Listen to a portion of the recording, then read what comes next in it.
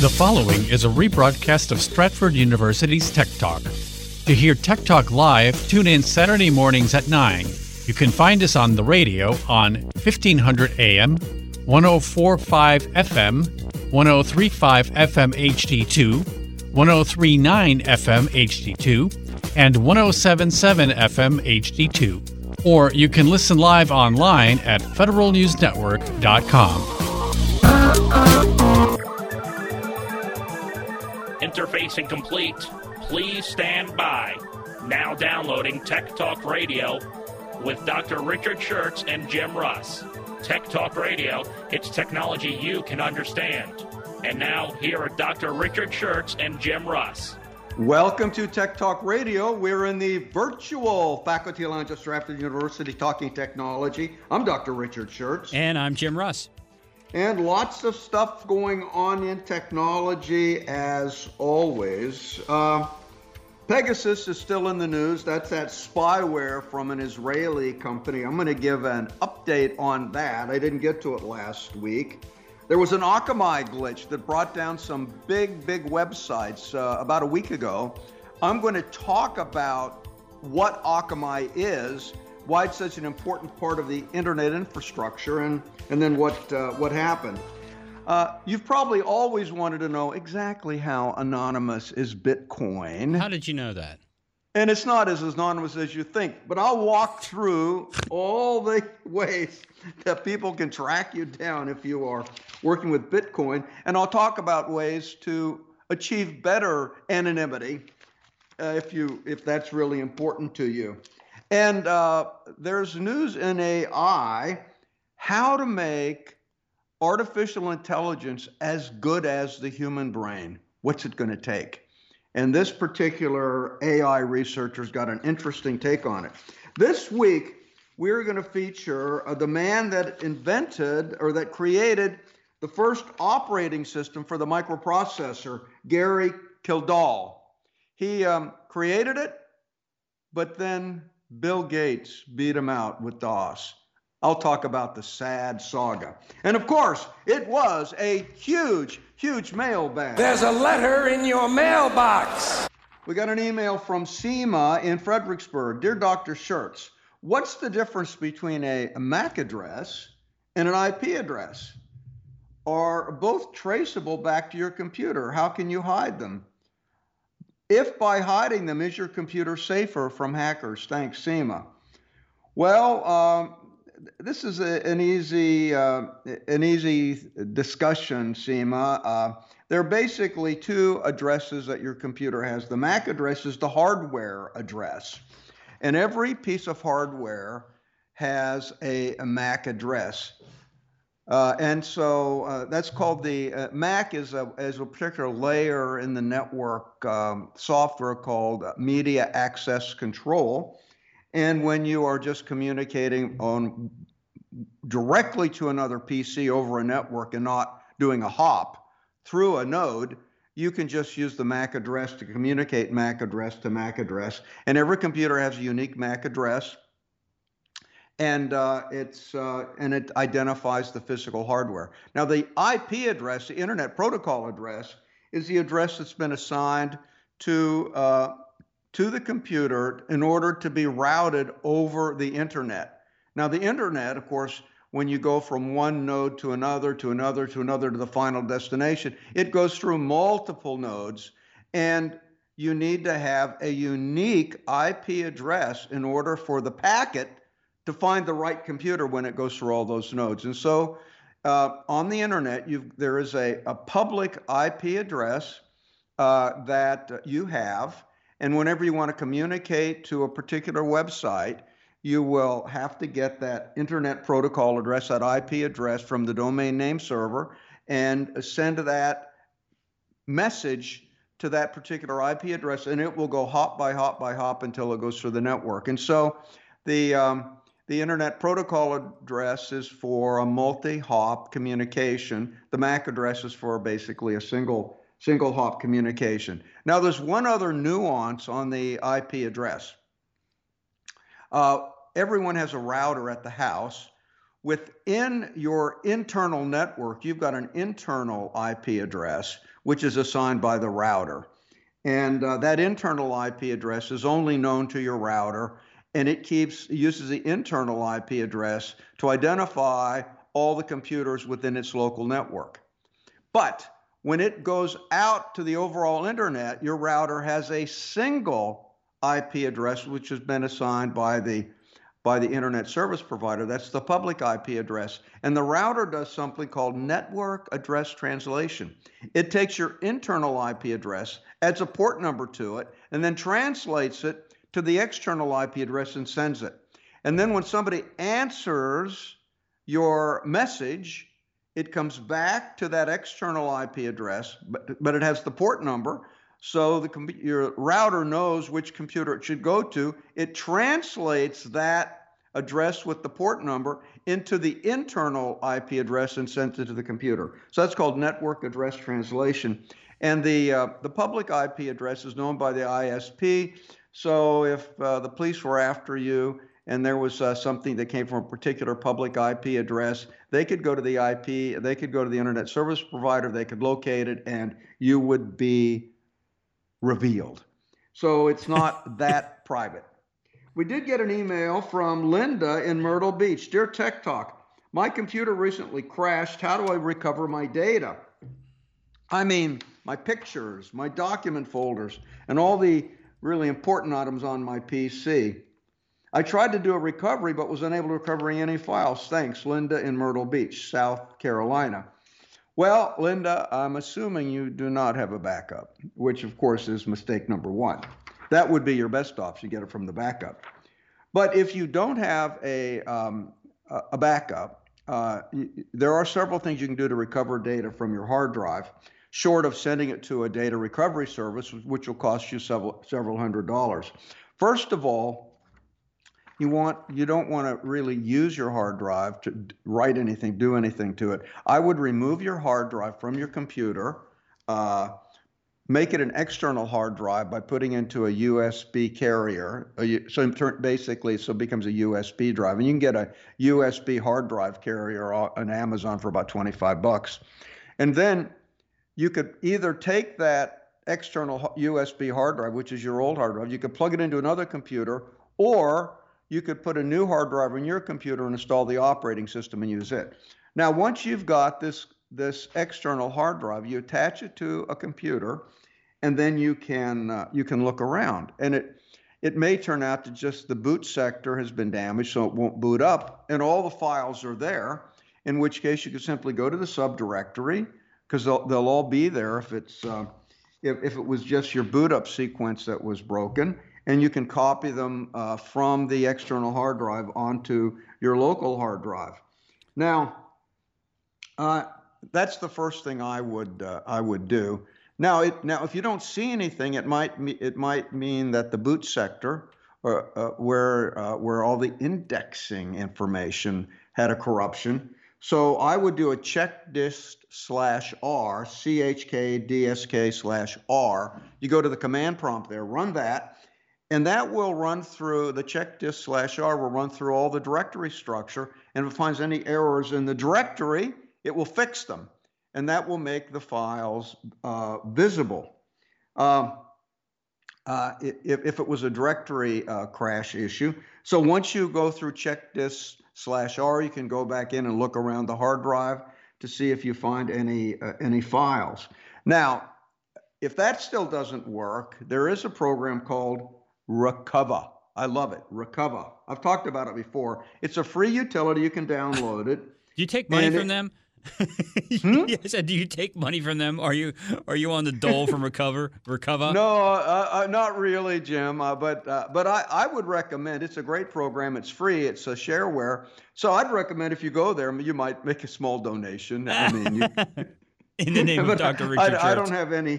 These guys are just maintaining Recover for the good of the universe, and I think they make a little bit of money out of the deal. So it will check for the files and look for any files that have been erased or damaged, and that's a very excellent file system. I mean, even if a file's been deleted, the file content's still there. It's just that the the index where the name of the file has a question mark put as the first character, so then the file system doesn't pick it up, and you can simply go in and change that naming on the file, and it will show up again. So when you erase a file, it doesn't really erase the file; it just removes it from the directory. So recover would be your last option, and now if none of that works, it is possible to send it to a file recovery company. They'll charge about $600, and they are pretty good at getting almost anything off of a hard drive. But as always, don't forget about that backup. That's why you got this problem in the first place. We got an email from Bob in Maryland. Dear Doc Jim and the moody Mr. Big Voice. Wait a minute. Moody Mr. Big Voice. Come on now. Come on, man. He's only moody around the end of the year when he doesn't get his bonus. Well, if he paid attention the other 364 days, maybe he might. He might. Yeah, that's right. Okay, apparently part of the U.S. government has created a new website, Stop Ransomware. What's your opinion of this, Doc? All the best, your faithful listener, Bob in Maryland. Well, Bob, I didn't know about that website. I just checked it out. It's at CISA.gov, CISA.gov/stop ransomware. And it places all the government ransomware resources in one location. I mean, it's quite a nice website. It's an excellent resource. I particularly like the section on best practices. They actually have a checklist on all the things you have to do to protect yourself against ransomware. Just go down and so I'd recommend take a look at that website. It's a great resource. I think that's one thing the government did quite well putting that together. But CISA is really that's the Government Information Security Agency. CISA, they do really a good job trying to protect our networks and trying to protect everyone's networks. We got an email from Peter in Fairfax. Dear Tech Talk, I've got an older Lenovo ThinkPad T520 laptop, and I'd like to hook it up to a spare 40-inch monitor so I can watch Netflix from my computer. The problem is the ThinkPad does not have an HDMI port, and the TV doesn't have a VGA connector. Is there any way to add an HDMI port to this laptop so I can connect my TV to it? Peter in Fairfax. Well, Peter, there are a couple of ways to add an HDMI port to your laptop, but you don't really need to. Your ThinkPad 520 is equipped with a DisplayPort connector that provides video signals that are 100% compatible with HDMI.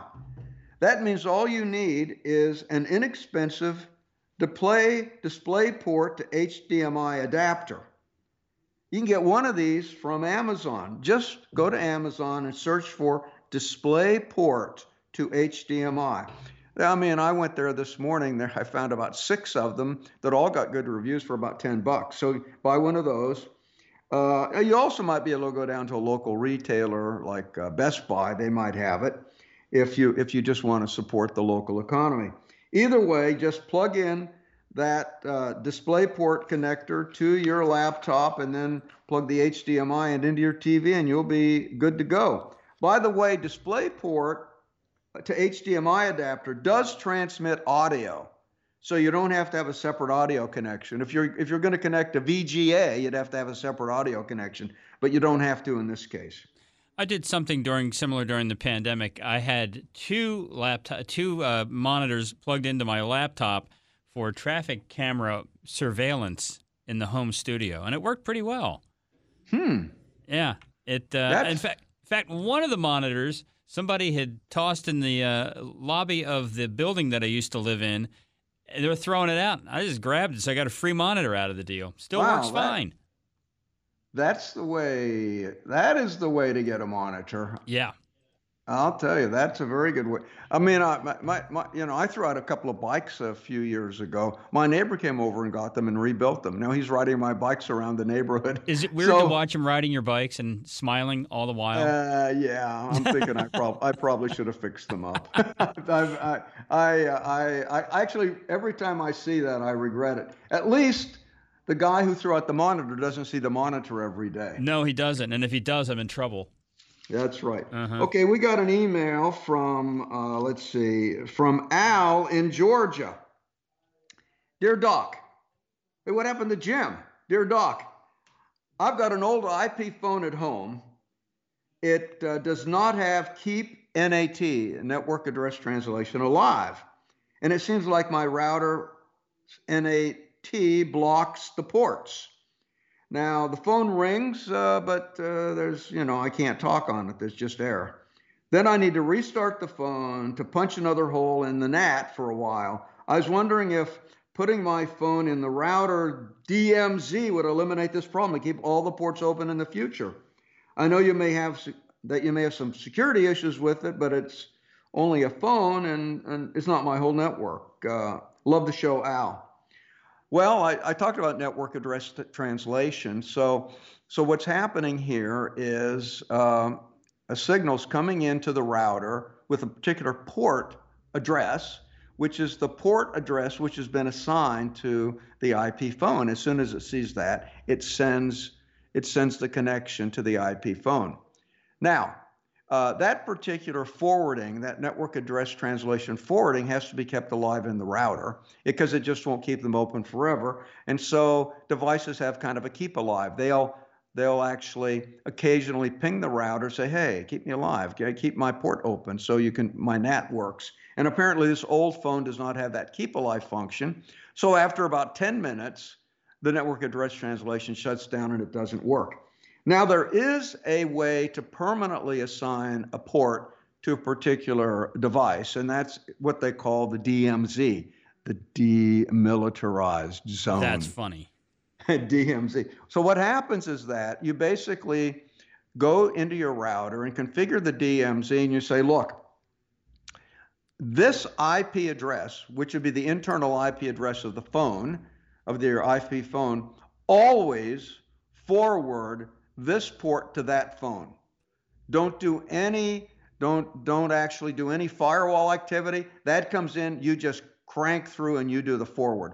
It's called the demilitarized zone because you're not protected by the firewall, and and so you're really outside of the firewall. So there is a security issue, but as he said, it's just a phone, so nobody's going to really try to be hacking the phone. So you can basically set up a demilitarized zone, which will forward the port number of your phone directly to the internal IP address of the IP phone. Now the problem is every time you turn the phone on and off, the router assigns another IP address dynamically. So once you set up the DMZ, you want the phone to have the same internal IP address every time. So you've got to go into the router and you've got to configure that particular MAC address to always be assigned the same internal IP address. And you can do that in the router configuration where IP addresses are assigned, and you simply assign a static IP address to that particular phone, which is actually identified by a MAC address. So that previous question actually sort of tied into this. But that was a great solution, Al, and you figured that out on your own before even talking to me. Congratulations. Listen, we love your emails. Email us at techtalk@stratford.edu, and we'll get back to you as soon as we can. This is Tech Talk Radio, heard on Federal News Network, 1500 AM, 103.5 FM HD2, 103.9 FM HD2, southwest of D.C. on 107.7 FM HD2, and in Loudoun County on 104.5 FM. On Twitter, find us at WFED Tech Talk. Learn more about the programs at Stratford University by going to stratford.edu. If it's technology, it's Tech Talk Radio. IT trends, software, the internet, and IT careers. More of Tech Talk Radio, presented by Stratford University, coming up in a moment.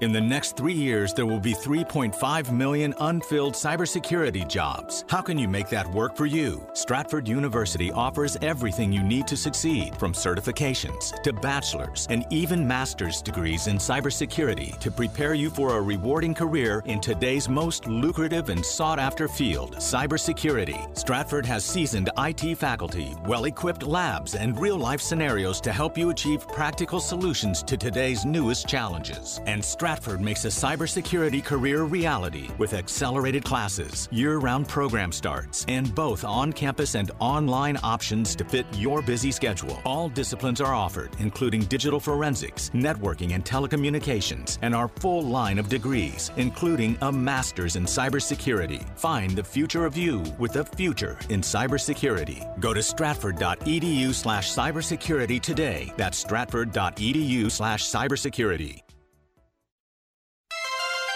If it's technology, it's Tech Talk Radio. IT trends, software, the internet, and IT careers. Here's Dr. Richard Schertz of Stratford University with Tech Talk Radio. Welcome back to Tech Talk Radio. We're in the virtual faculty lounge at Stratford University talking technology. Now it is time for Profiles in IT. Yes, today we're going to feature Gary Arlen Kildall.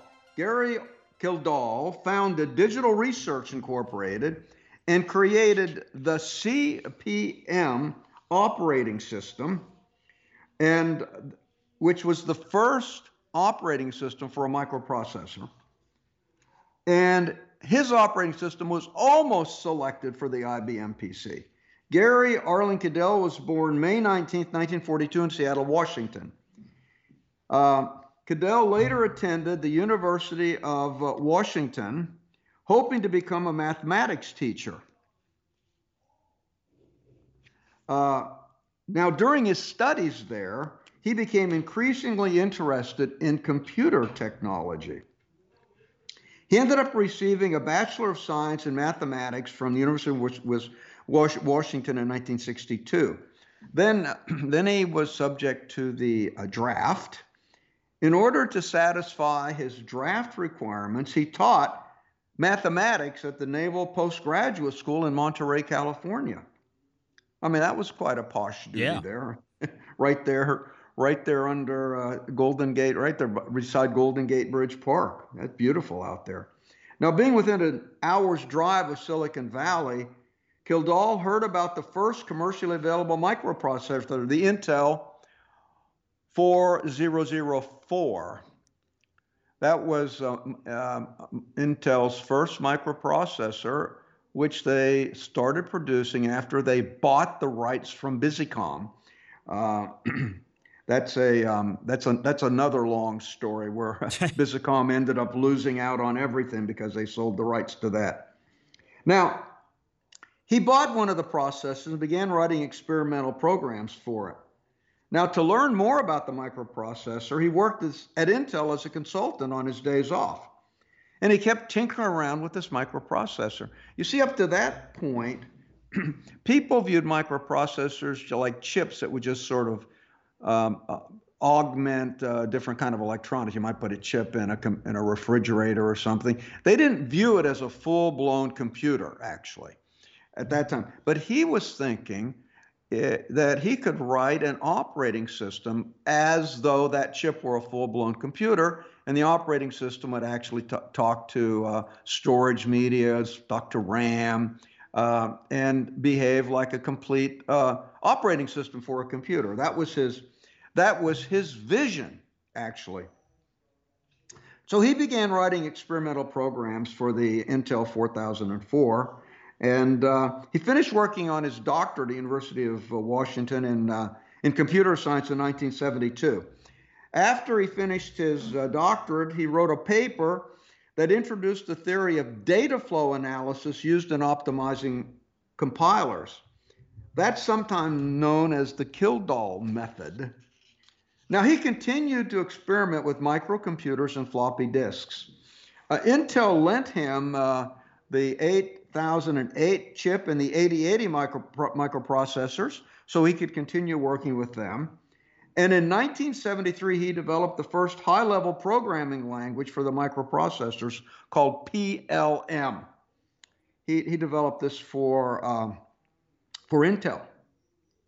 Now, he then created on his own an operating system called CPM. That stood for Control Program for Microprocessors. CPM, Control Program for Microprocessors.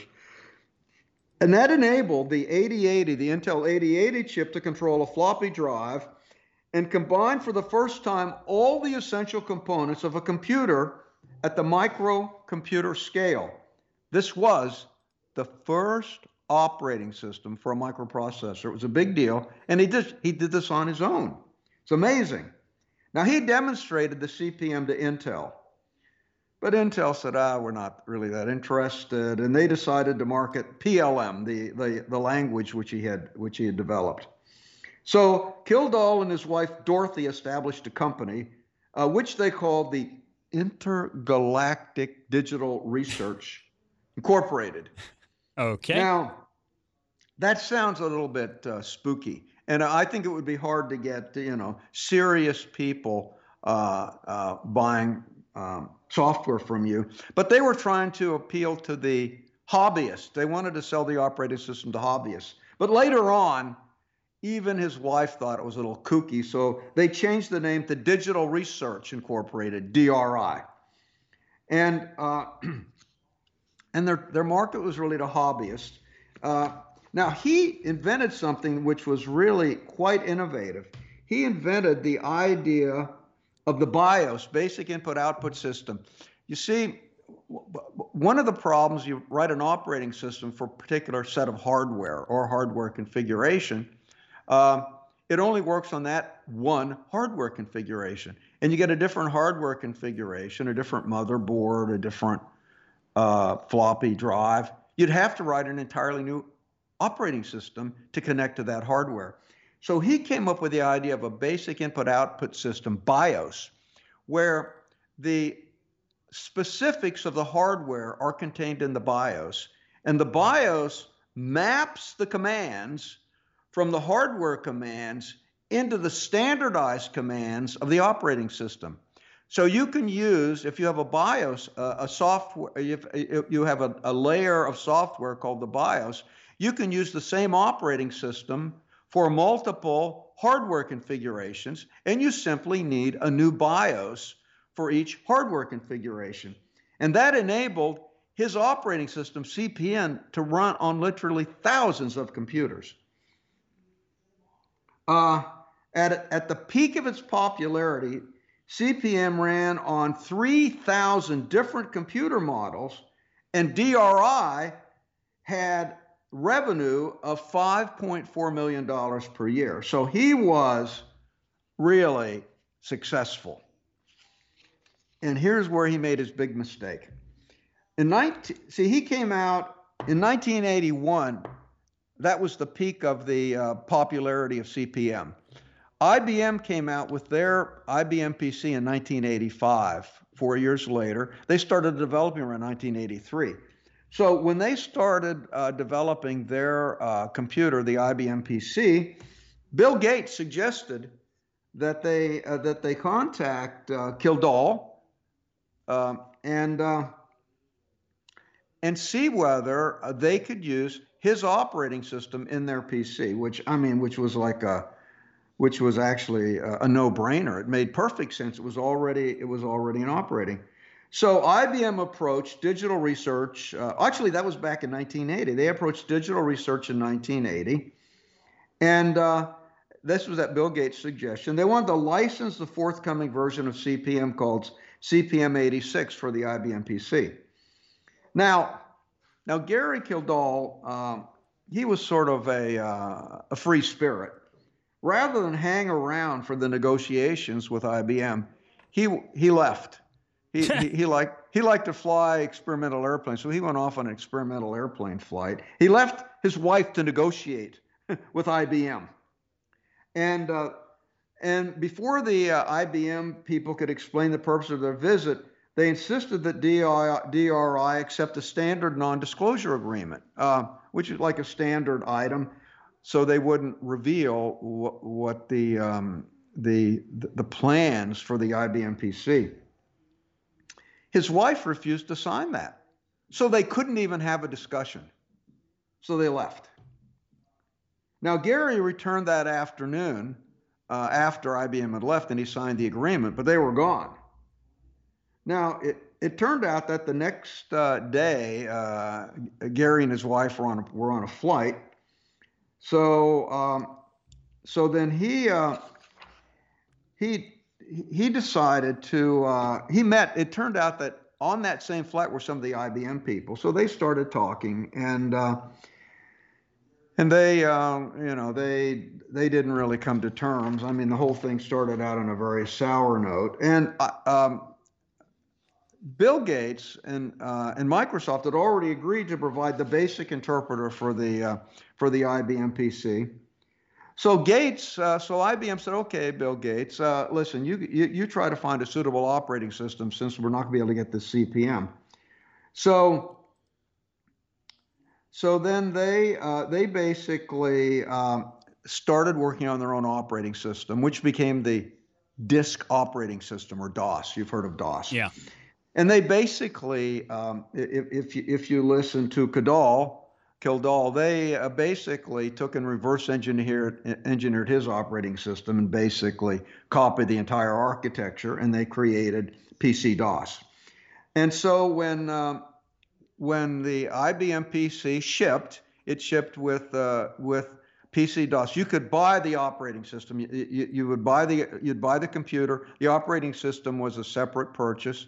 And MS-DOS sold for $40, which everybody bought. Now, IBM did make a concession, because by the time the IBM PC shipped, the next version of CP/M had been released, and so they allowed Kildall to release his version of an operating system with the IBM PC, but even though he hadn't signed any licensing agreement with IBM. So then IBM did make available to their clients the CP/M operating system. The problem is that Kildall was charging $240 for his operating system compared to Microsoft DOS, which was being sold for $40. So as you'd guess, most people bought DOS and not CP/M, and all the applications ultimately were developed for Microsoft DOS. Now, after the loss of the IBM deal, Gary and Dorothy found themselves under pressure to bring in more experienced management. People sort of thought Gary had really muffed it, because he was in the catbird seat to get that operating system, and he just lost it. Now, Gary worked on various research projects. He made a version of CP/M for multitasking. He called it MPM. Then he made an implementation with the Logo programming language. He had hoped that Logo, an educational dialect of Lisp, would supplement BASIC in education, but it did not. Now, after seeing the demonstration of the Apple Lisa, Kildall oversaw the creation of DRI's own graphical user interface called GEM, G-E-M. I remember GEM. I installed it. Huh. And that would be the equivalent of the Microsoft Windows. In 1991, Novell ultimately acquired DRI in a deal that gave Kildall millions of dollars. So he basically lost the deal with IBM. And I think had he been there, they could have negotiated some kind of royalty deal that would have been quite good for him, because Microsoft did not have to sell MS-DOS to IBM to provide it on the computers. They continued to own Microsoft DOS. Intel IBM did not own it. So he could have negotiated something, but he didn't. And I think Bill Gates was just ready to jump in and do it. Now, after he sold the company, he and his wife started a public television program on the side. They called it Computer Chronicles, and it followed trends in personal computing. I mean, that's really a big shift, isn't it? Doing Computer Chronicles. Yeah. It's a big shift, but he made millions out of the deal. So he moved to he moved to a fancy house he out made on millions the beach. out of Computer Chronicles, the public TV show. Yeah. I'm stunned to hear that.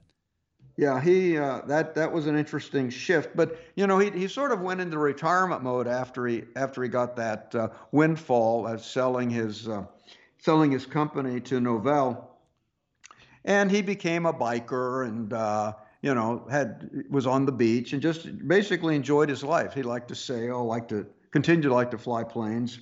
He had his own private Learjet. He'd moved up to the Learjet by that time. But he was always bitter about Microsoft, getting its position. He felt he should have been Bill Gates. He actually, in his memoir, he called DOS, the disk operating system that Microsoft created, plain and simple theft. Wow. Because the first 26 system calls in DOS were identical to the first 26 system calls in CP/M.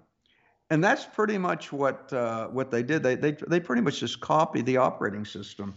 Now, back then, intellectual property protection for software law was not that well developed. And he went to an attorney. He said, "Look, I think I should sue them for copyright infringement or patent infringement." But it turned out he didn't patent anything, didn't copyright anything. And the attorneys thought that given the state of software intellectual property protection law at the time, that he would not be able to win. So he chose not to sue Microsoft, but he was bitter until the end. In July 8th, 1994, Cadell fell at a Monterey, California restaurant. It was really a biker bar. He was wearing a Harley Davidson leather jacket at the time, and he hit his head. And nobody's quite sure how that happened. I'm reading about this. What happened is very sketchy. He either fell from a chair, fell down the steps, or was assaulted. Yeah. And you'd think they would know which of those were true. But apparently the local authorities were not called, I would guess. None of the bikers are talking. And he died a few years later from the head injuries. In March of 1995, Kildall was honored by the Software and Information Industry Association for his contributions to the microcomputer industry. He single-handedly envisioned, developed, and deployed the first full operating system for the microprocessor. That is quite an achievement. Yes. And there you go. Everything you want to know about the man who created CP/M and who had a television program called the Computer Chronicles. Hope you were paying attention and not multitasking and watching public TV while listening to us, because we're going to play the pop quiz coming up here on Tech Talk Radio. We're heard on Federal News Network, 1500 AM, 103.5 FM HD2, 103.9 FM HD2, southwest of D.C. on 107.7 FM HD2, and in Loudoun County on 104.5 FM. Learn more about the programs at Stratford University and how you can attend by going to stratford.edu. My name is Luca. Technology, it's Tech Talk Radio. IT trends, software, the internet, and IT careers. More of Tech Talk Radio, presented by Stratford University, coming up in a moment.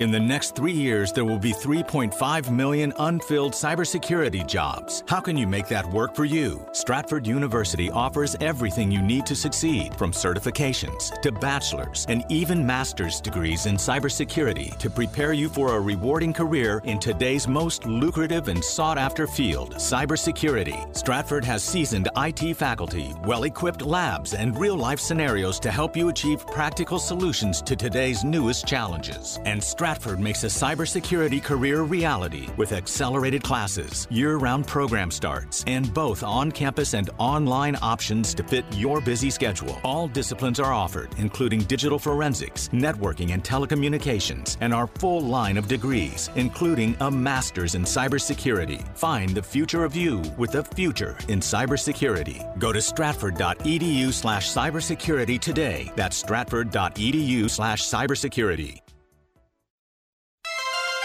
If it's technology, it's Tech Talk Radio. IT trends, software, the internet, and IT careers. Here's Dr. Richard Schertz of Stratford University with Tech Talk Radio.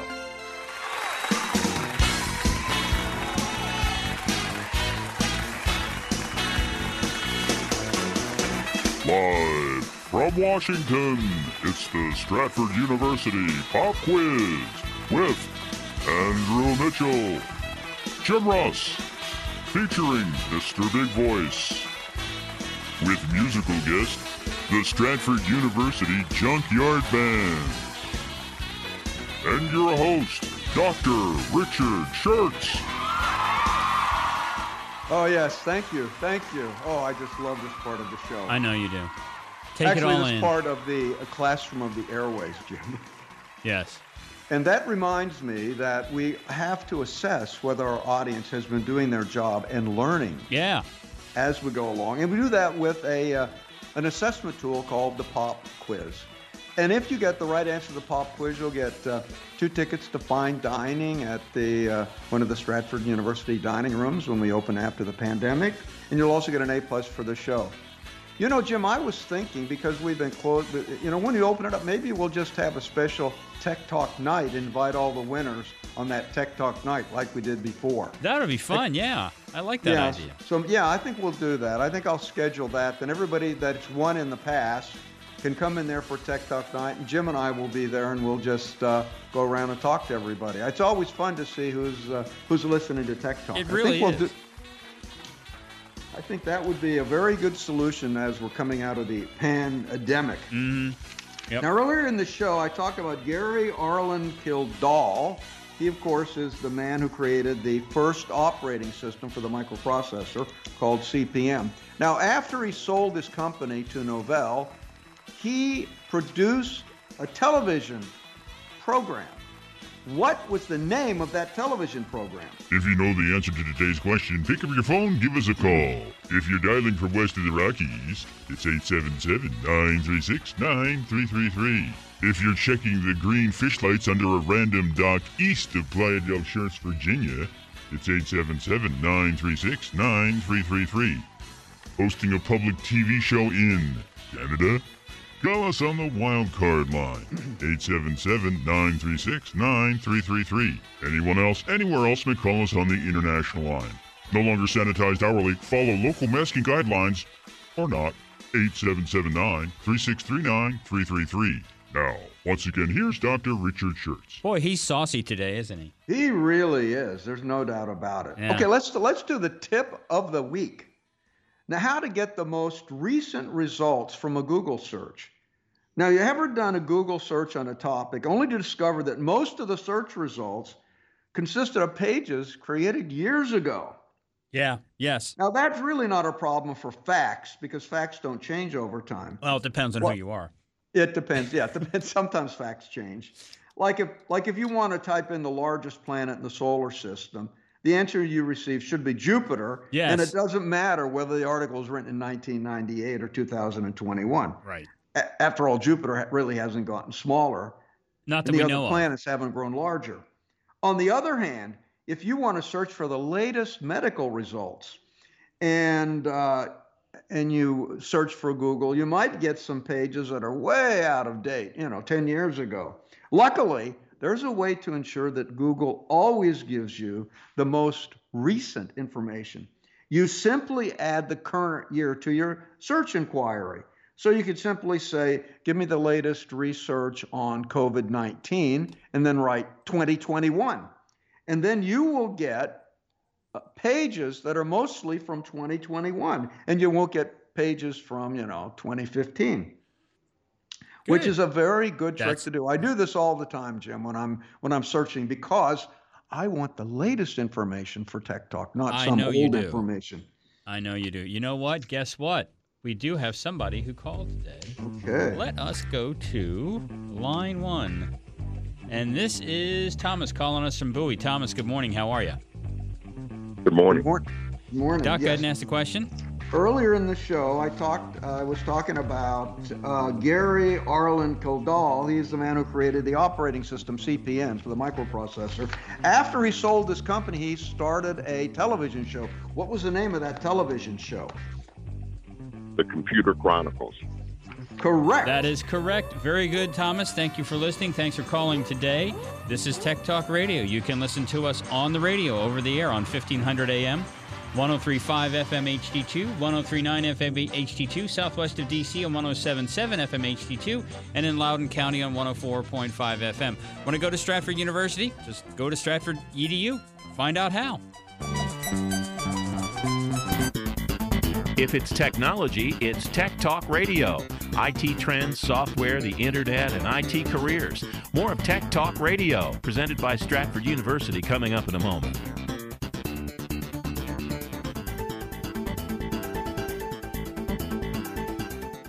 In the next 3 years, there will be 3.5 million unfilled cybersecurity jobs. How can you make that work for you? Stratford University offers everything you need to succeed, from certifications to bachelor's and even master's degrees in cybersecurity to prepare you for a rewarding career in today's most lucrative and sought-after field, cybersecurity. Stratford has seasoned IT faculty, well-equipped labs, and real-life scenarios to help you achieve practical solutions to today's newest challenges. And Stratford makes a cybersecurity career reality with accelerated classes, year-round program starts, and both on-campus and online options to fit your busy schedule. All disciplines are offered, including digital forensics, networking and telecommunications, and our full line of degrees, including a master's in cybersecurity. Find the future of you with a future in cybersecurity. Go to stratford.edu/cybersecurity today. That's stratford.edu/cybersecurity.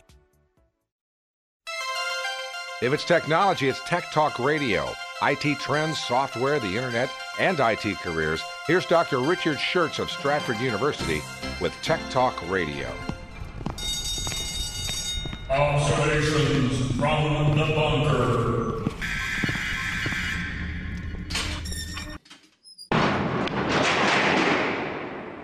Yes. It's the ominous sound of the bunker door. It is ominous sound, but at least I keep the bunker door open most of the time now, so I can look out at the water, watch sailboats passing by. You're on Code Mauve, I believe. Code Mauve as opposed to Code Red. Yes, indeed. So today I started thinking about intellectual property rights for software after hearing the woeful tale of Kildall and how he lost everything to Microsoft DOS. And really, intellectual property is an asset that a company owns that gives it a differentiation, a competitive advantage in the marketplace. And back when CP/M was written, the laws for intellectual property rights for software were not as well developed. But now, since then, they have been developed and they've been tried in the courts, and so we've got a much better idea of how to protect your intellectual property. And there's some processes you can go through. Number one, you want to file a copyright. Now, copyright protects authorship. It was basically designed for music, for novels, for movies, for songs, for architecture. It can work for software. And so you want to copyright it. That will keep people from simply lifting the software and carte blanche and simply using it, just like they can't plagiarize the software line by line by line. And it turns out that copyright has been upheld in court. And there have been cases where people have copied blocks of the software sort of hidden in the internal portions of the program. And people went in and they looked at it line by line by line, and they proved that it was a copyright violation. Now, the second thing you can do is file for a patent. You see, because somebody could take your basic ideas and they could write all brand new code. Yeah. So they're not copying the code, but say they might copy the user interface, or they might copy the application programming interfaces. They might copy the architecture or some key features. And so you can patent those features. And then, Apple was very famous for that. They were trying to patent their user interface and things like that. Microsoft tried to patent the idea of Windows, but they weren't allowed to do that because the court said that Microsoft Windows have existed long before you were around. So they really couldn't do that. And if you have a patent, it gives exclusive rights to use. You have ownership of those properties for 20 years, and then the patent goes into the public domain. You can get a good return on investment because you can license a patent, and people can pay a certain licensing fee to use it. And you could sell it if you own the patent for it. So file for a patent is really good, and that's been upheld in the courts that the patents will hold.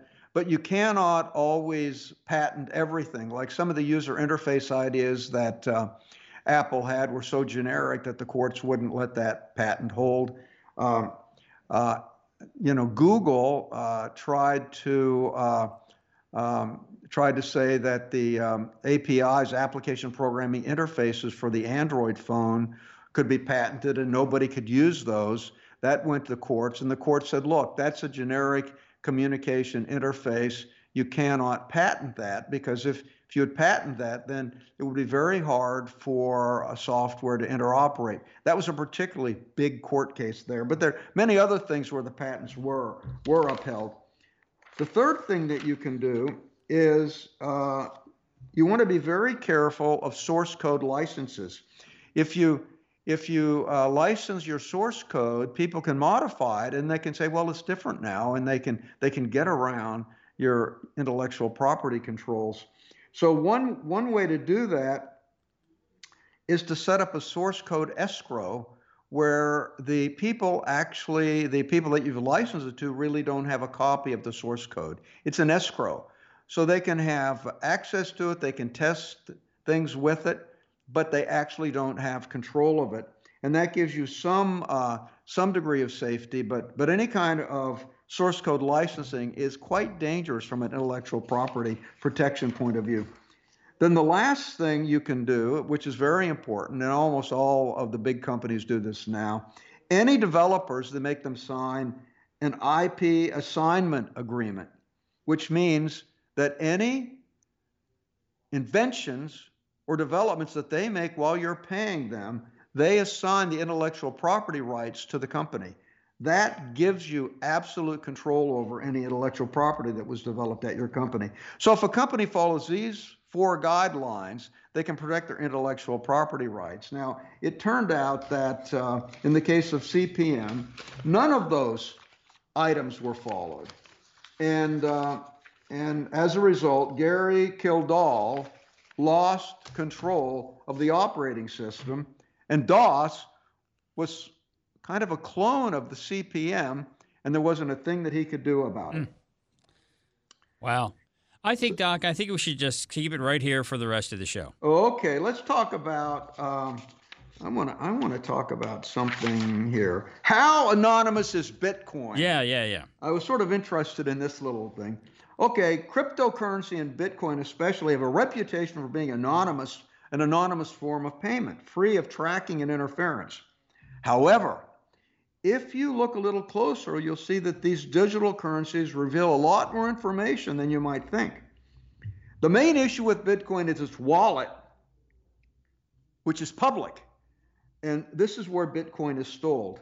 Now, cryptocurrency wallets are generally what they call pseudonyms rather than anonymous. In other words, anonymity means they're nameless. Right. But what they do, anonymity is nameless. It comes from the Greek word without name. But instead, they give you a fake name. So that's called a pseudonym. It's a fake name. It's like some long string of numbers. It's not directly identified with you, but there's a fake name on your wallet. So you're not really anonymous. You're pseudonymous. Pseudonymous. Okay, how do you pronounce that, Jim? Pseudonymous. I think we should just move on because I don't know either.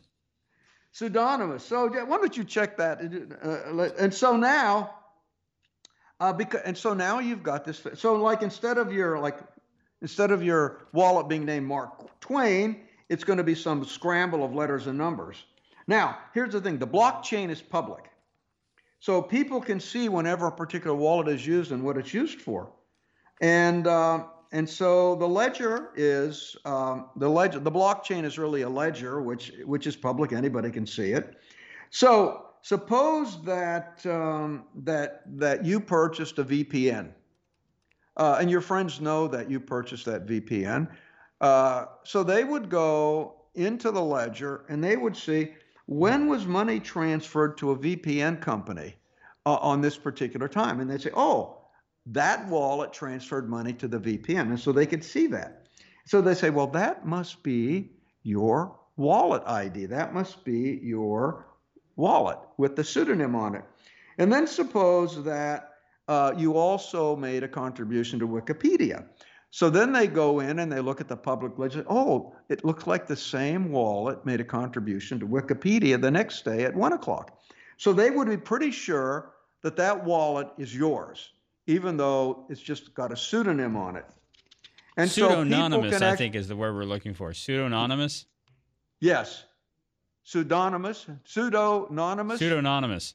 Okay, thank you, Jim. The Greek word is pseudonymon. Pseudonymon. Okay. So, yikes. So the thing is, because the ledger is public and you can track activity on the ledger, it is possible to infer something. So it's not completely anonymous. Now, there's another problem with exchanges. Exchanges where you buy Bitcoin. Now, it turns out the government has a lot of controls over these exchanges in order to allow them to operate. And if you join an exchange, you have to provide proof of identity. Like I joined Coinbase because I wanted to play around with crypto, and I had to send in my driver's license. I had to do a lot of identification to verify that I was who I was, because they were trying to squelch any kind of money laundering. So if you buy the Bitcoin from an exchange, I'm telling you, you are not anonymous. You have to identify yourselves, or you're not going to be able to buy the Bitcoin or any other cryptocurrency through that exchange. Now you could try to use some kind of fake ID, but it's not advisable. Now, so you could be pseudonymous. Now there is a way to get around this if you don't want to identify yourself at an exchange. You can actually get an intermediary and have him buy the Bitcoin for you, and then he could transfer the Bitcoin to your wallet. Now, and then people wouldn't know who bought the Bitcoin. He would give his information. Now, I suppose if the authorities were after money laundering, the authorities could subpoena him and put him under oath, and then you might have an issue, but at least nobody could track it directly because an intermediary did it. Now, the second thing is you could mine the Bitcoin yourself. You could set up Bitcoin mining machines. You could mine the Bitcoin, and then you are awarded the Bitcoin after you mine them, and you don't have to provide any identification at all. And that's the second thing the second way you could avoid the hard ID that the exchanges required. And then the third thing is you could simply go to a Bitcoin ATM and pay cash.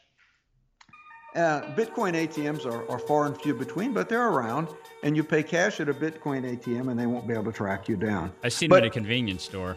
I know. But in the end, oh my goodness, the show is over? Yes. We love your emails. Email us at techtalk@stratford.edu, and we'll get back to you as soon as we can.